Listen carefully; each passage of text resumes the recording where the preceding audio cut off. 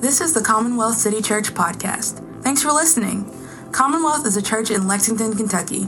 For more info, visit our website at commonwealthcitychurch.com and follow us on Instagram at ComCityChurch. We hope you enjoy the message. To start us off, I'm going to just start our passage tonight. We're continuing to study through the book of John. And we're going to stand in honor of reading that. If you guys have your Bibles with you, your phones, I'd encourage you to read along. We're in John chapter 16. We're going to start in verse 16 through 24. It'll also be on the screen. So I'm just going to read it for us real quick. And yeah, I'd invite you to stand as we do that, just in honor of the reading of the word of the Lord. And we're going to discuss it a little bit. So it says, a little while, this is Jesus speaking, a little while and you will see me no longer. And again a little while and you will see me. So some of his disciples said to one another, what is this that he says to us, a little while and you will not see me? And again a little while and you will see me. And because I'm going to the Father. So they were saying, what does he mean by a little while? We don't know what he's talking about. Jesus knew that they wanted to ask him, so he said to them, is this what you're asking yourselves? What I meant by saying, a little while and you will not see me, and again a little while you will see me? Truly, truly, I say to you, you will weep and lament, but the world will rejoice. You will be sorrowful, but your sorrow will turn into joy. When a woman is giving birth, she has sorrow, because her hour has come. But when she has delivered the baby, she no longer remembers the anguish for joy that a human being has been born into the world. So also you have sorrow now, but I will see you again, and your hearts will rejoice, and no one will take your joy from you. In that day you will ask nothing of me. Truly, truly, I say to you, whatever you ask of the Father in my name, he will give to you. Until now you have asked nothing in my name. Ask and you will receive, that your joy may be full. You guys can sit. So just a little context. So we've been going through John. Jesus has been going on a couple chapters, sort of sermon to his disciples about a number of things. In the wake of what's coming, which is in 2 chapters, he's going to be arrested. He's going to go to the cross, and then he's going to rise again, and that's going to be the end of the book of John. But for now, he's leaving his disciples with a few lessons. He's been talking a lot about the coming of the Holy Spirit. That's been most of chapter 16 so far. And the preceding chapters talking about the helper, the comforter, coming in his stead. It is better for me to leave so that he may come. And in this section, he continues that thought, and he starts it off very interestingly. He starts it off talking about a little while you're not going to see me, and then a little while you will see me. And from the first outset, you know that he's talking about 3 days, right? A little while, 3 days, you're not going to see me, and then you will see me because I'm going to rise again, right? And so he's referring to how they're going to be sorrowful. They're going to weep, right, during this period. But then in the end, there will be joy, right? That their pain is going to be like giving birth to a child. But then at the end, they're not even going to remember the pain because of the joy of having him back, right? And he's talking about those 3 days. He's talking about the cross. He's talking about the resurrection. But he's also talking about something for the rest of us. He's talking about suffering in our lives and sorrow. And he's talking about joy on the other side. He's talking about himself as the prize to wait for and to look forward to. And so the first thing I want to touch on, of all the points that I want to touch on, is that in this conversation about sorrow and suffering, that Jesus is someone who understands. So you can throw up that one. Jesus understands. He's not talking about, you're going to feel sorrow, you're going to feel the pain of childbirth, and I don't know what that's like. He's talking about it in a moment when he is about to go to the cross, and he's going to experience the greatest labor pains in all of creation, right? Which is the fullness of God's wrath falling on him, which is the crucifixion, right? The betrayal, the abandonment of his friends, that labor pain. For what? For the joy of childbirth, that he would birth into the world the salvation of all of his people. So when he talks about this, we know that he understands. We know that he is a God who has chosen to suffer so that we can be connected with him in that way. And that when he talks about suffering, he knows. And so whenever I talk about suffering, it's always important for me to know that Jesus understands. Hebrews 12 is a really potent passage. It talks about endurance. The first verse talks about endurance, enduring the race of our lives as we suffer. But for what? For the joy set before us. And it says, as an example, we look to Jesus, the founder and perfecter of our faith, or the author and perfecter of our faith, who for the joy that was set before him endured the cross, despising the shame, and is seated at the right hand of the throne of God. Right? He endured the suffering, the cross, right? And what was it for? It was for what he saw on the other side, the right hand of the Father. He saw the joy, and so we look to him as an example. So I want to take a moment around the tables just to talk about a simple question. And we talk about Jesus understanding us in our suffering and in our sorrow. Have you ever struggled, or you can talk about this time, have you ever struggled to believe that he understood your sorrow? Maybe talk a little bit about how. We're going to go real deep. You guys are going to get some good family dynamic going deep, so don't be afraid to talk. But have you ever struggled to believe that Jesus understood your sorrow? All right, real quick, we're going to stay at the tables. Just another question to follow up. In talking about sorrow and suffering, we can keep this one brief, just in bullet points and short little adjectives. How would you say that, or what are some words that you would say you could use to describe the reaction to great sorrows in life? And then the same, what are some words you could use to describe moments of joy in your life? And again, this can just be real quick. You know, as I asked myself this question, I kind of noticed a couple things. Maybe this is just me, because maybe I'm just more of a melancholy person. I don't know. But I noticed that I tend to describe the difficult things in life like in more vividness than the things that are like full of joy, like the great things. Like I can remember the whole story of some terrible thing that happened to me a lot better than I can immediately conjure up like, wow, look at this great blessing that happened and everything was great. I can do both, but to be honest, it's often more like a colorful painted picture when I'm thinking of the bad things, right? And I started to think about this and I started to realize when we look at the Word, we don't really need God's help to sin or to suffer. I mean, there's all kinds of suffering, right? There's suffering that's chaotic and doesn't make any sense, seems meaningless, right? There's suffering that other people cause us. There's suffering that we cause ourselves by our sinfulness and our rebelliousness, right? We don't really need God's help to be rebellious and to, suffer. But we do need God as the giver of all blessings and of joy to give it to us, right? And so when we think about this, if you can go to the next slide. Maybe 2 slides from now. There we go. One more. So what I noticed is that, we could write a really great story about our sorrow, but God can write a better story about your joy. We talked about in that Hebrews passage, Jesus is the author of our faith, right? And the perfecter of it. He's the one that writes the joy into our lives, right?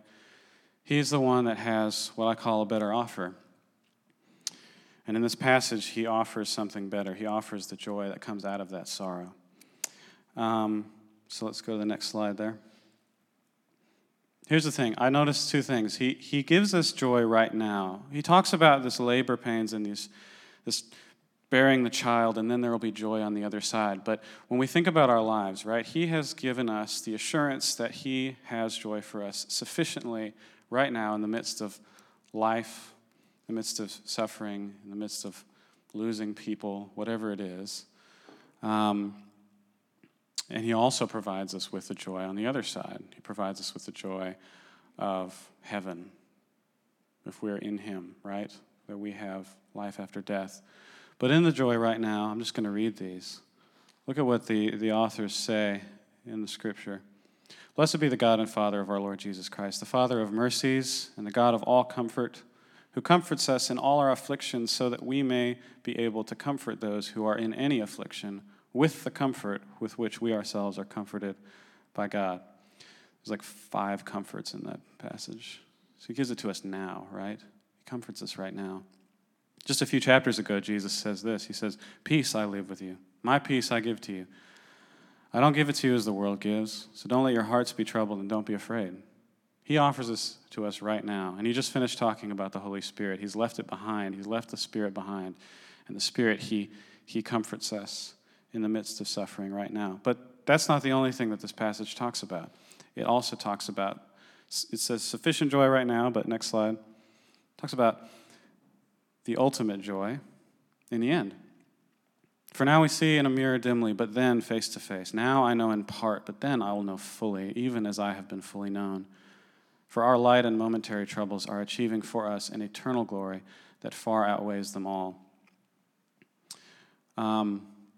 So this morning, Kurt talked about his baby.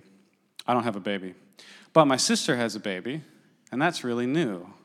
And I have a niece now, and that was something that happened a month ago, and we went up to Chicago to visit her before Christmas in anticipation, because she wasn't born yet. But we wanted to be there. We knew she would be born soon, right? And here we were 9 months later, and that whole time, my sister and brother-in-law had been in anticipation and experiencing, in the midst of that anticipation, great joy, right? Excitement for this girl who was going to come into their lives, right? And then what happened, right? She went into labor, and she gave birth, and there was great pains, and a lot of uncomfortable stuff that happened. And then a baby came out, and there was a baby. And now, what's the difference, right? The difference is that now they have joy, but the difference is that that joy is now completely fulfilled. That anticipation they had during the pregnancy, she's in here, and we don't see her yet, but we're, getting really excited to meet her, right? And there's sufficient joy then. But then on the other side of the pain, right, then you have the fullness, right? We shall know fully, face to face. I mean, that's what we're waiting for. That's what we're waiting for on the other side, right? Now we're here, but then we will be there in the fullness and the completion of all of that joy, right? I'm going to move on to another question that I think I want, if you guys could just take a moment to just think to yourselves. You're welcome to discuss it, but I think I would like to just discuss it myself.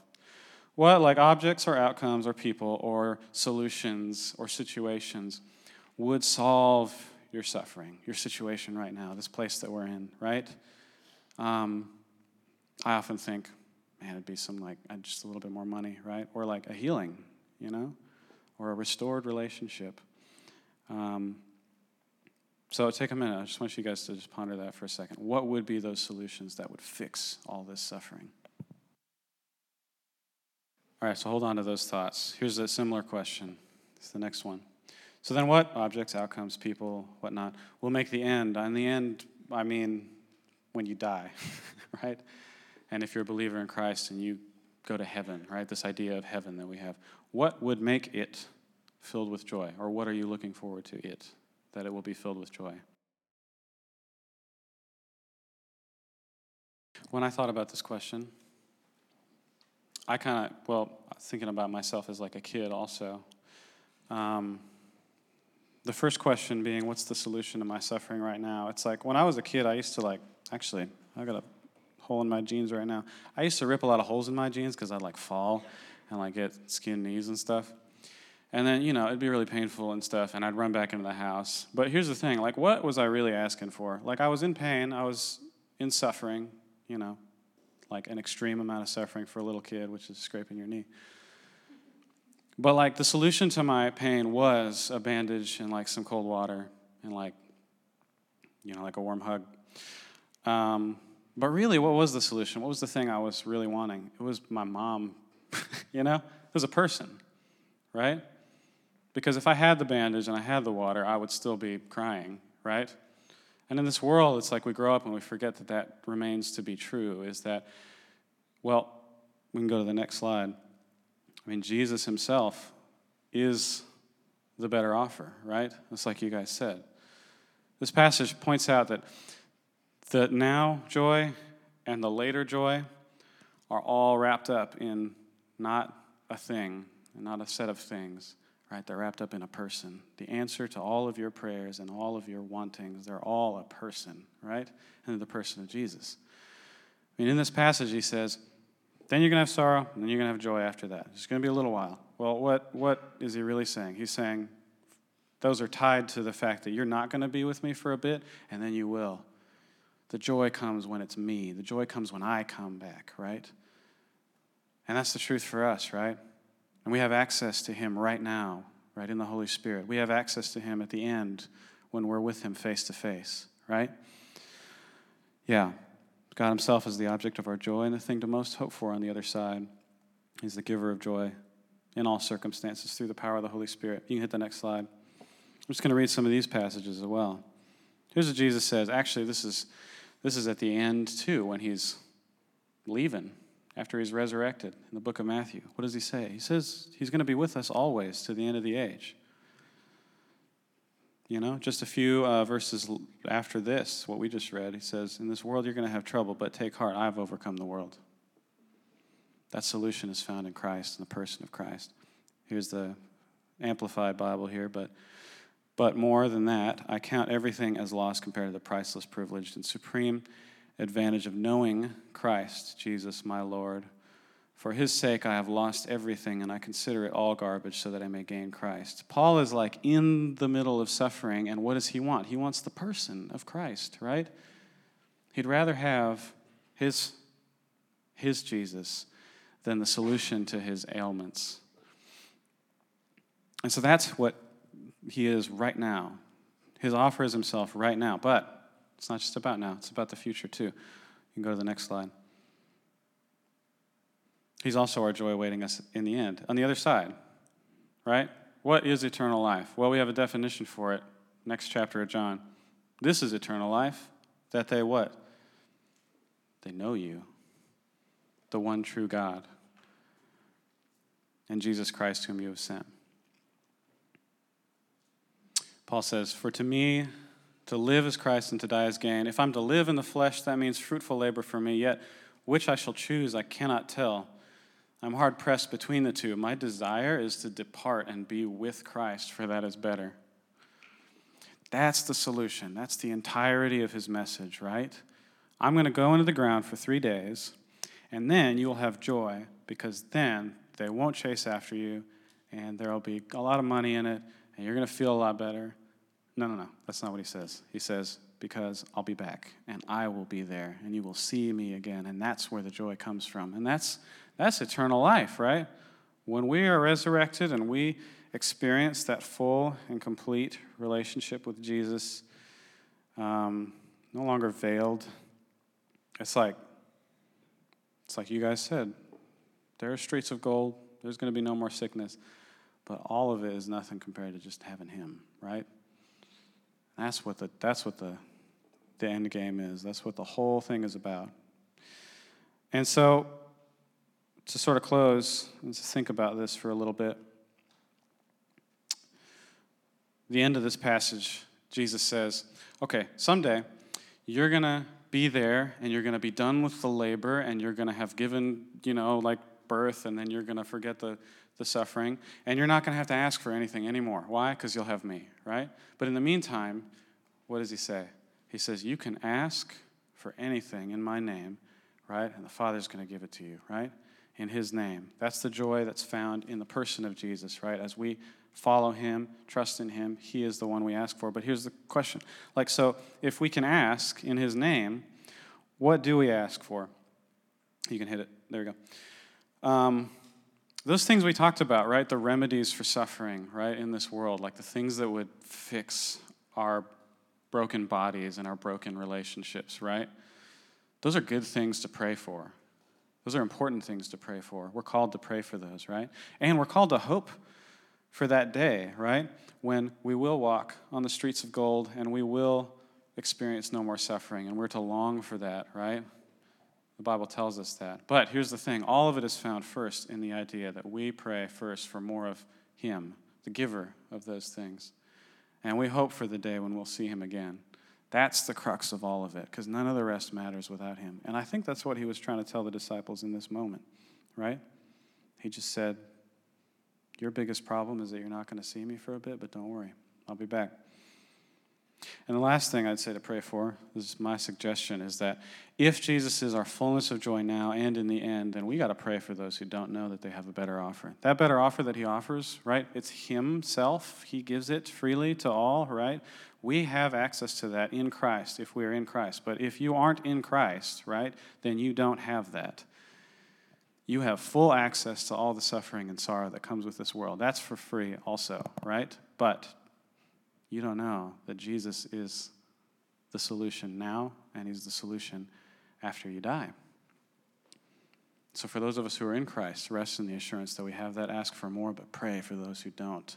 And let that motivate your life as you recognize that he is not everyone's Savior.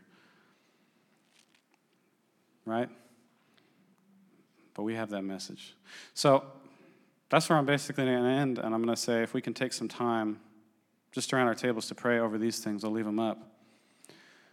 To pray for these remedies now, for the suffering in the world, to pray for more of Jesus primarily, and then in that to pray for those who don't know him. So I'll invite, Kurt, are you doing communion stuff? I'll invite him back up. And just take a couple minutes, pray that, and then we're going to take communion. The body and the blood, the representation of the labor pains that Christ endured for us, right? That day in which he groaned in the greatest pain that was ever felt, right? The wrath of God put on him. This is what we remember with communion, right?